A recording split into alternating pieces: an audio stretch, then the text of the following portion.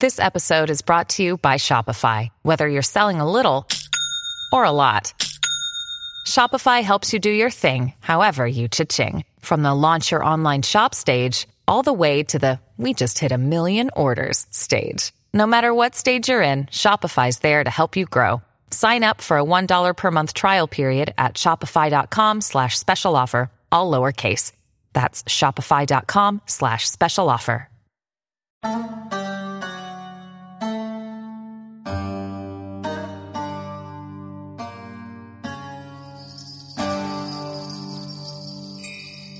Hello and welcome to a new episode of New Books in Islamic Studies. I'm your host, Sher Ali Tareen. For each new episode, we choose an important new book in the field of Islamic studies and we chat with its author. In his shining new book, The Medieval Islamic Hospital, Medicine, Religion and Charity, Ahmad Raghab, Assistant Professor of Religion and Science at Harvard Divinity School, charts the institutional and intellectual history of hospitals or bimaristans in medieval Egypt and the Levant. A central argument of this book is that hospitals in Islamdom were more than just institutions where the sick were treated.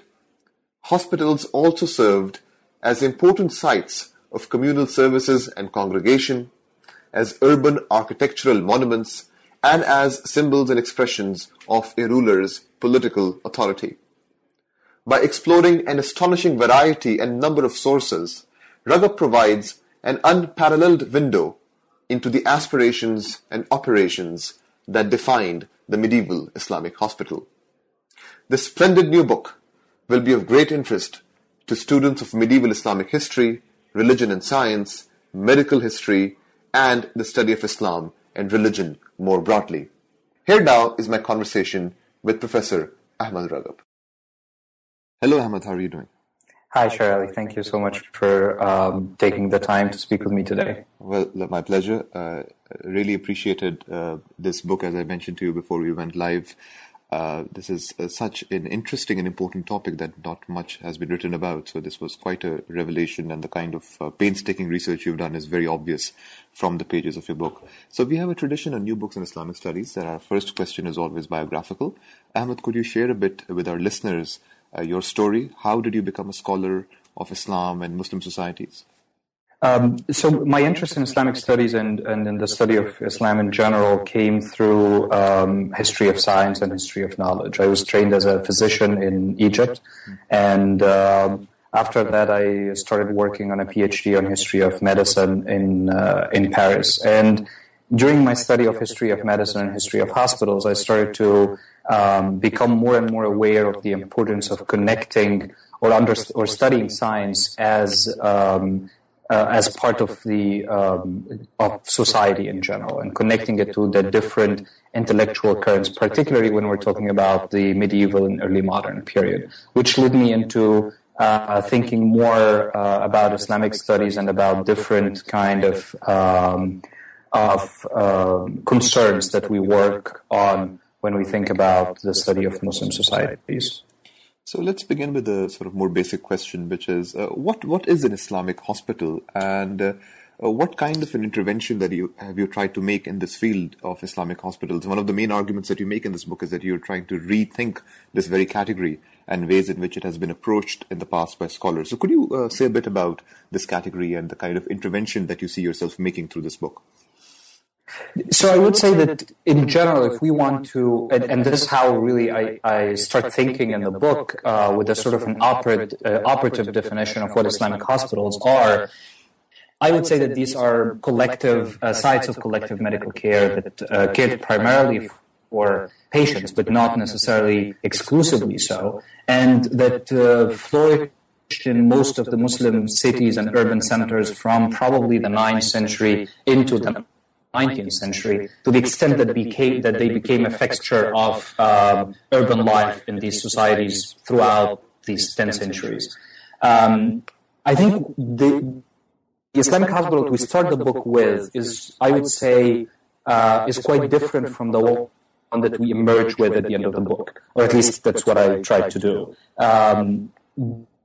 The book tries to question, first of all, or questions really three important things about the category of Islamic hospitals. The first is the coherence of the category, that there isn't one single Islamic hospital that we could paint or think about throughout this entire period, but also even in any given period throughout the entire geography of these Islamic societies. So the book proposes that we have at least two major models that emerged from two different origins, one of them that dominated the medical scene in Iraq and Iran, and the other that was more common in Egypt and the Levant. And although there is a lot of communication between these two models and a lot of cross interactions between them, I try to locate the hospital in its own geography and its own social context, which always creates different expectations and therefore different traditions of hospital making, if you will, in these different geographies.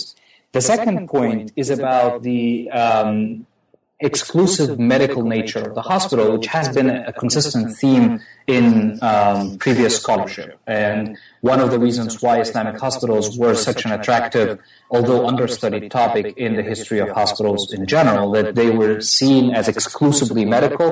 They, for instance, they didn't offer charities for poor who are not sick. They were focused primarily on the sick, and they were always staffed by physicians, at the time humoral Galenic physicians.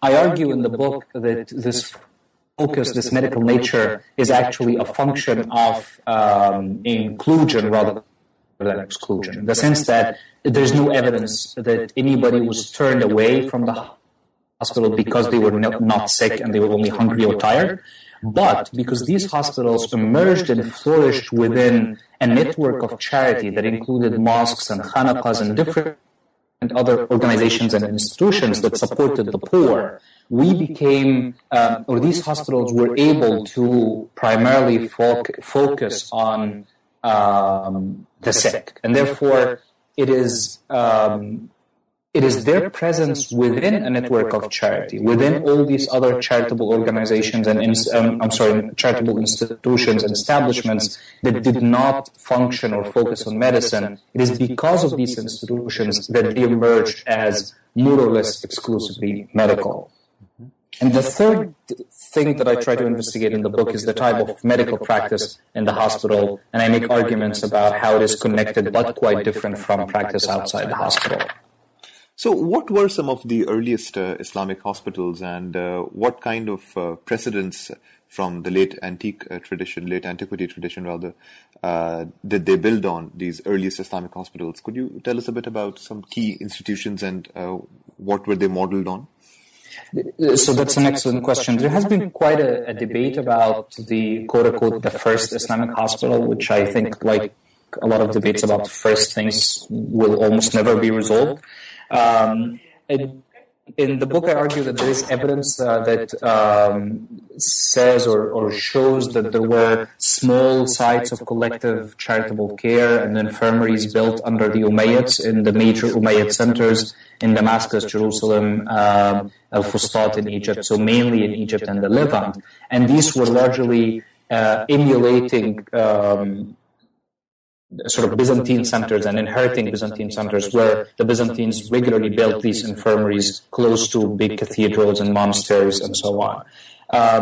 In the 9th century and, well, the late 8th and early 9th century under the Abbasids, we see new institutions that are built in Iraq in particular, and these institutions are modeled on Syriac Sassanid institutions that existed in the region before Islam, basically from late antiquity, really. And these institutions, or these were actually a part of a patronage practice that the Abbasids inherited, along with a lot of other patronage practices that they inherited from the Sassanids. So these were acts of patronage directed to their own physicians and their own clients, medical clients. So in general, we see that the Levantine and Egyptian hospitals were built on the tradition of Byzantine institutions, which were connected to either the empire or the church, and in the case of Islamic institutions, they were largely connected to rulers and sovereigns in the different polities in the region. They were big institutions comparatively, They focused on providing charity or focused primarily on charity, although they had obviously a medical nature, as we described. In the Iraq and Iran context, these were institutions inherited from a Syriac Sassanid tradition, and they were primarily acts of patronage directed to the physicians. They were largely small, not as important in terms of fashioning the image of the ruler, but important for the physicians themselves, and focused primarily on medical care, again, led by the physicians as opposed to the institutions built in Egypt and the Levant. Now, one of the very fascinating arguments that you make in this book is that these Islamic hospitals were also architectural monuments which played an important political function, these Bimaristans, as they were called. So, could you say a bit about that architectural dimension and how were these urban monuments used and mobilized for the assemblage of political authority and the way in which the contemporaneous political rulers used these for their own self-presentation as pious Muslim rulers at a given time and place? Right. So the thinking about the architecture of the hospital allows us to, again, further embed them within their own context. The hospitals that we see in the surviving hospitals today that we see, for instance, in Egypt and the Levant are truly huge monuments that were built by powerful and important rulers. And in part, they were actually, what I argue is that they were built as, they were part and parcel of an architectural program or of the architectural programs of these rulers and sovereigns that were connected to their empire building strategies, if you will. So let's take the example of someone like Nuruddin Zenki, for instance, who had a prominent architectural program in Aleppo and then in Damascus as he fashioned each of the two cities as a center of his emerging empire when first Aleppo was the capital and then Damascus. And at the heart of these architectural programs in each of the two cities, he built a hospital. And the hospital, along with a number of other institutions and mosques and madrasas that he built, were part of creating his own image as a pious ruler, but also as a great ruler who would be able to establish these huge charitable monuments or charitable establishments that would benefit his people. The same happens with Salah ad-Din when he puts sort of is able to take over the Fatimid Empire and annuls the Fatimid Caliphate completely. Part of his actions in order to sort of erase the legacy of the Fatimids in their own capital, in their own caliphal capital, is an architectural strategy that aims at changing the architectural landscape of Cairo, making it into the Ayyubid Cairo that will be quite different, with a wall, with a citadel, and so on. And part of this strategy was also to dismantle the big monuments of the Fatimids, which included their palaces, for instance, at the center of the city, where Salah ad-Din gave them to some of his generals, and he chose one of the most beautiful halls of these palaces, a hall built by Mu'izz ad-Din Allah, one of the more beautiful ones, to make it into a hospital. Now, this particular act is actually extremely significant because this is the Caliphal Palace. This is where the Fatimid Imams were buried, and a region that was essentially off limits for poor people except in very specific occasions. And now it is the center for poor people as they come and flock to the new big hospital that Salah ad-Din is building. He built another one in Alexandria for the service of pilgrims going to Jerusalem and going to Mecca, again on his way of establishing himself as the person who would basically support and protect pilgrims. The same happens with Qalawun, who builds a huge monument in Cairo, his big hospital in 1285, which the book focuses on more than any other hospital. But in all these cases, what we see is that these hospitals are part and parcel of these political projects and of these architectural programs that symbolized these projects on the ground. Let us talk a bit about the administration and management of these Bimaristans. And one of the most instructive things that you accomplish in this book is your reading of, a very fascinating reading of Waqf documents, which tell us a lot about how did these administrators imagine the functions and objectives of these Bimaristans. So could you talk a bit about that aspect of your book, the administration of these Bimaristans?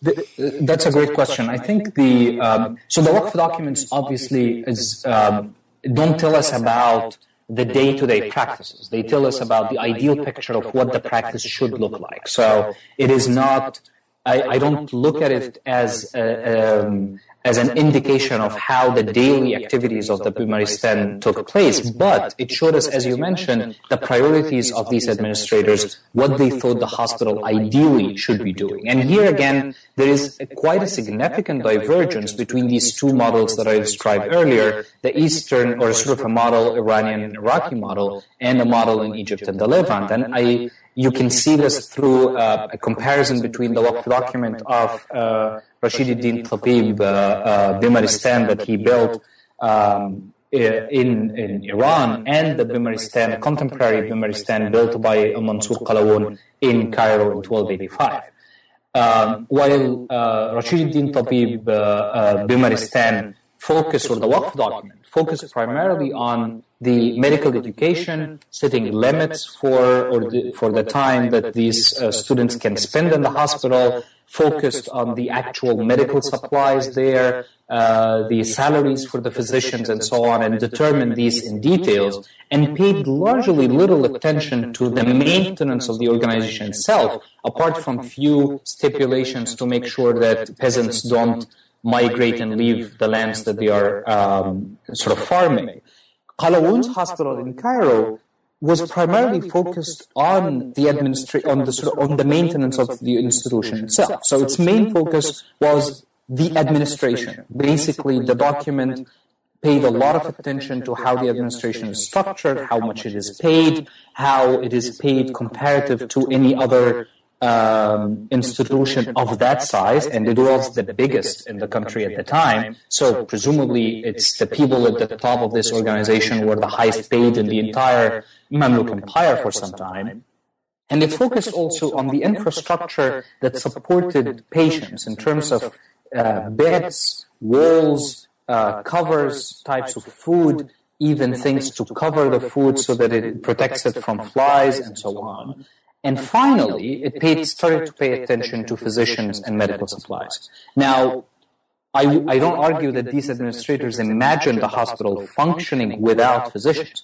However, this very clear priority setting that they do in the Waqf document shows how they think about the hospital as primarily a charitable institution that wants to support the poor, that wants to maintain an active role and active intervention in the lives of the poor, and not only a medical organization or a medical institution. And that shows actually even in the biographies that we see later on, a couple of centuries, or sort of in the 14th and 15th and centuries and beyond, that the big physicians, the important physicians, which are highly paid, come to these hospitals to work only as a form of charity, because simply hospitals are unable to afford them.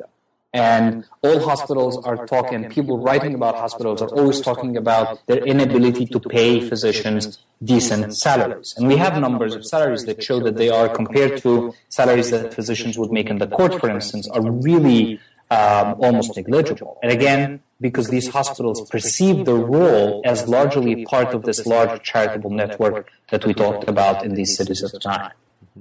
Let us talk a bit about these physicians. And you, in very interesting ways, shows that many of these major physicians were also scholars in their own right. So we could call them scholar doctors in many ways.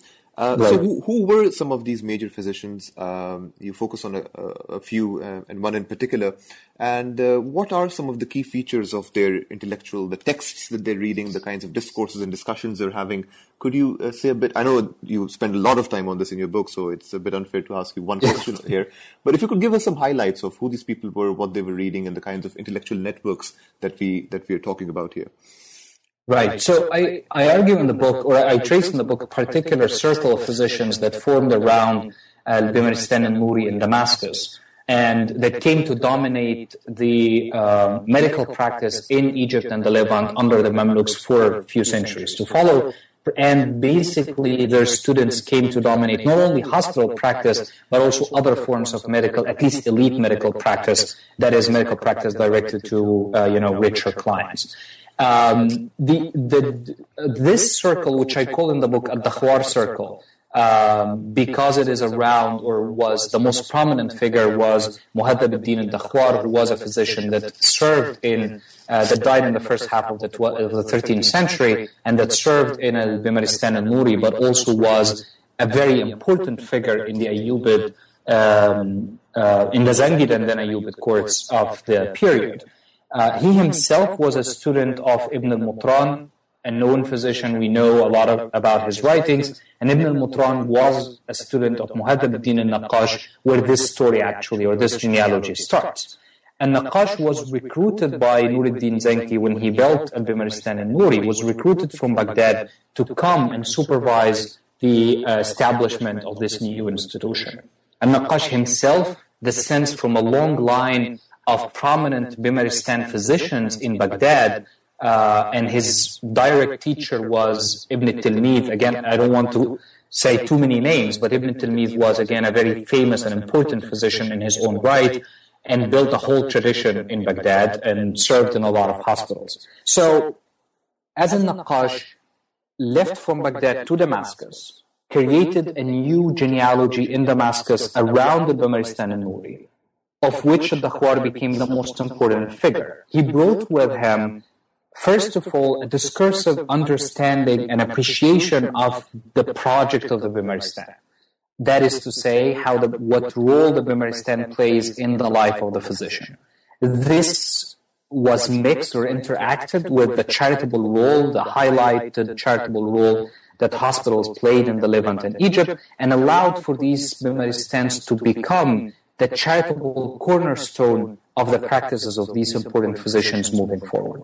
He also brought with him a number of important texts or editions and recensions of texts that were not known in the Levant before. So, for instance, we see in this circle the emergence of a book like Al-Hawi, and Al-Hawi was composed by Abu Bakr al-Razi a couple of centuries, 2 centuries before, was quite well known, but it was known to be basically an amalgamation of all his pamphlets and writings that was collected by his students after his death, completely useless and very, very difficult to deal with. Yet, the copy that we see, or the new recension of this volume that we see with this particular group is quite different, because it is organized according to body part, and it is actually the edition that we have in our hands today, not the original edition that presumably emerged after Razi's death. So, this is one example of these new books that they are bringing, or sort of new recensions of books, new ordering of the intellectual environment, which all aim to serve a particular emphasis on practice as opposed to theory. So, Al-Razi's book become, in this new recension, a primary reference book for practice. It is organized along body parts. They are able to reference it and go back to it. We have, for instance, a new book that is attributed to Al-Razi, although there is no way of knowing whether it was indeed composed by Al-Razi, but it is a collection of cases. And it is the largest collection of cases that we have. And it is produced during the same period by another physician who claims to be copying it from manuscripts by Al-Razi. And again, this is a sign of the emergence of new case writing that these physicians engage in. Very few of them actually survive because they were seen as practical texts that they worked with and then presumably didn't really care enough to preserve, except for major things like Al-Razi's cases. But it shows a new intellectual orientation for these physicians that focuses now on practice, that understands the importance of observation and of physical examination in order to diagnose, and that pays a lot of attention to diseases as separate categories that can be treated by specific medication. So the focus now is on to cure a disease as opposed to treat a patient, which has been the ethos of Galenic practice for a very long time. So I would argue that this particular period and this specific circle, we could trace this development of focus on practice, focus on diseases as categories, and focus on physical examination to this circle and the literature that they produced and that they edited and rearranged. So let us shift our focus now to the patients, and the latter half of your book talks in great detail about the lives of the patients in these Bimaristans. So first of all, what are the different kinds of people who were housed at these Bimaristans, who went there? And I think the reader is quite surprised to find out that the kinds of people who went to these Bimaristans actually is quite different from how we imagine that category of patient today from our modern eyes. Right. And you also talk a lot about the kinds of interactions they had with the physicians at the Bimaristan. So could you say a bit about the people who went there, their interactions with the physicians, and also what might it have been like for these patients to spend a day at the Bimaristan? So first to think about the types of patients that we're looking at. First, you're right. I mean, the hospital at the time, or the Bimaristan, was quite different from what we think about as a hospital today. It was a place that people tried essentially to avoid. People would go to the Bimaristan only if they really have to. And the Bimaristan was also able to dispense drugs and medication. So people could go and be examined in the Bimaristan and receive medications for free and take them home. And at certain times, the Bimaristan would actually send even the medications to people in their homes. And therefore, anyone who could afford to stay at home, meaning that anyone who had some form of family care or was able to care for themselves in one way or another, would actually stay in their own homes and just go to the Bimaristan to be examined and to receive medications. And as such, in any given day, if we stand right now in the middle of the courtyard of a 13th century or a 14th century Bimaristan, the majority of the people that we will encounter are actually people who will not stay in the Bimaristan, are actually what I call in the book prescription seekers, if you will. People who would come, be examined by the physicians, have certain medications prescribed, and would take these medications either from the Bimaristan's sort of herbalist or pharmacist, or from another herbalist close to the Bimaristan.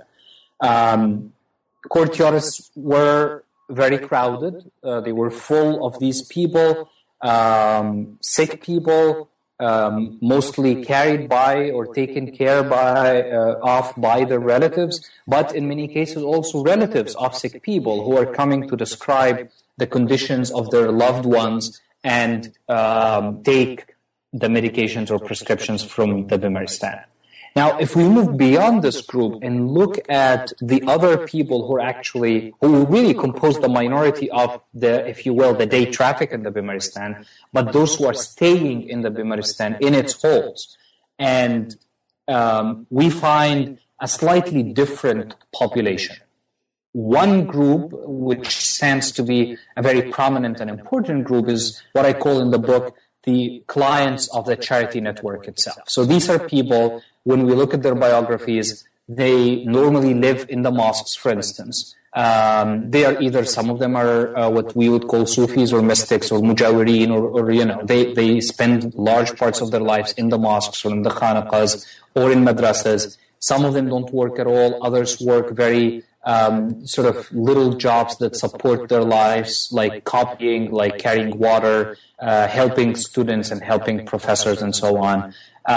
These people frequent the Bimaristan quite a bit. They don't have a family to care for them, and therefore whenever they are sick, they have to be at the Bimaristan. And in many cases, we find them staying and then later on dying in one of these big sites of the charity network. Again, a matbakh or a kitchen, a mosque or a Bimaristan.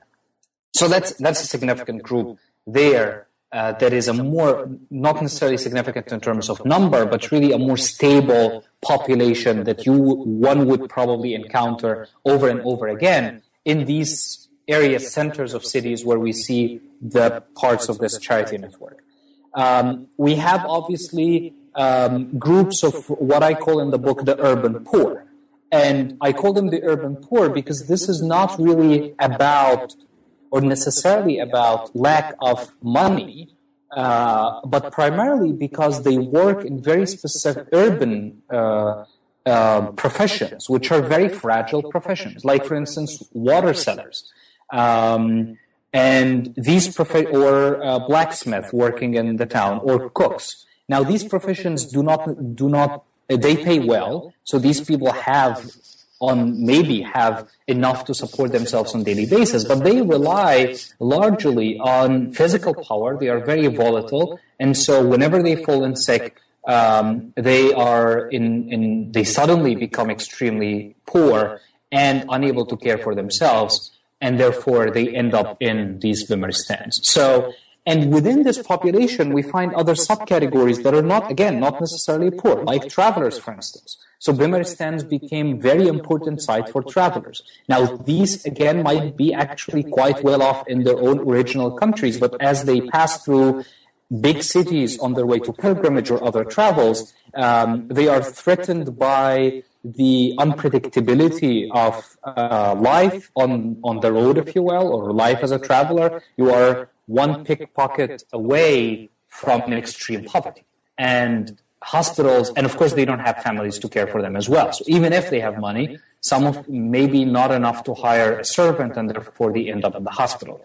Students are also a very important subcategory of this group, of this urban population that relies on these charitable organizations or establishments to survive. And then we have a population of the MAD, or the mentally disturbed, who were normally kept in a separate part of the hospital. And we have a lot of or significant evidence and accounts about how normally these people end in the hospital only when their conditions are extremely bad. So we find accounts of the MAD or the mentally disturbed being well-dressed or well-spoken as always something that would surprise our authors. So whenever our authors are in the hospital and they see a mentally disturbed person who can speak well or who is well-dressed, this becomes extremely surprising. The reason is most of these MAD who are locked in the hospital are usually ones who became too difficult to deal with outside and therefore end up inside the hospital. So basically we have these different groups of people. We have obviously, finally, a group of chronic patients who are either disabled, chronically ill, and who stay for a long time in the hospital. And these are normally groups that physicians did not like as much, precisely because they kept occupying the beds for a long time. But again, they were significant or a good part of the population of the hospital, as long as they were not able to depend on other institutions of charity around. So Ahmed, as we're coming to the end of our time, could you share with us what's the next project? What are you working on these days? So I'm working on a new monograph about the history of prophetic medicine. As you and some of our listeners probably know, prophetic medicine is also a topic that is largely understudied, and it has been seen in some scholarship as a response to Galenic or Greek practice. In this book, I actually trace it to be rather a way of that actually it played a role in the popularization of Greek medicine and ancient sciences, and I try to link it and put it in sort of within the framework of the development of hadith and seerah, and how it is part of the making of this pietistic discourse around the life of the Prophet. The Medieval Islamic Hospital by Ahmed Ragab, published by Cambridge University Press in 2015. Thank you so much, Ahmed, for such a wonderful book, a truly interdisciplinary masterpiece in so many ways, combining intellectual history, the study of medicine, architecture, political authority. So you've done some fascinating and brilliant work here. So thank you so much for this book, and thank you so much for your time today. Really enjoyed this conversation. Thank you. Thank you. Thank you very much. So this was my conversation with Professor Ahmad Ragab about his brilliant new book, The Medieval Islamic Hospital. I hope you enjoyed our conversation. Thank you so much for listening to New Books in Islamic Studies, and please also join us next time for another fresh episode. Until then, this is your host, Sher Ali Tareen, signing off. Stay well and keep listening to New Books in Islamic Studies.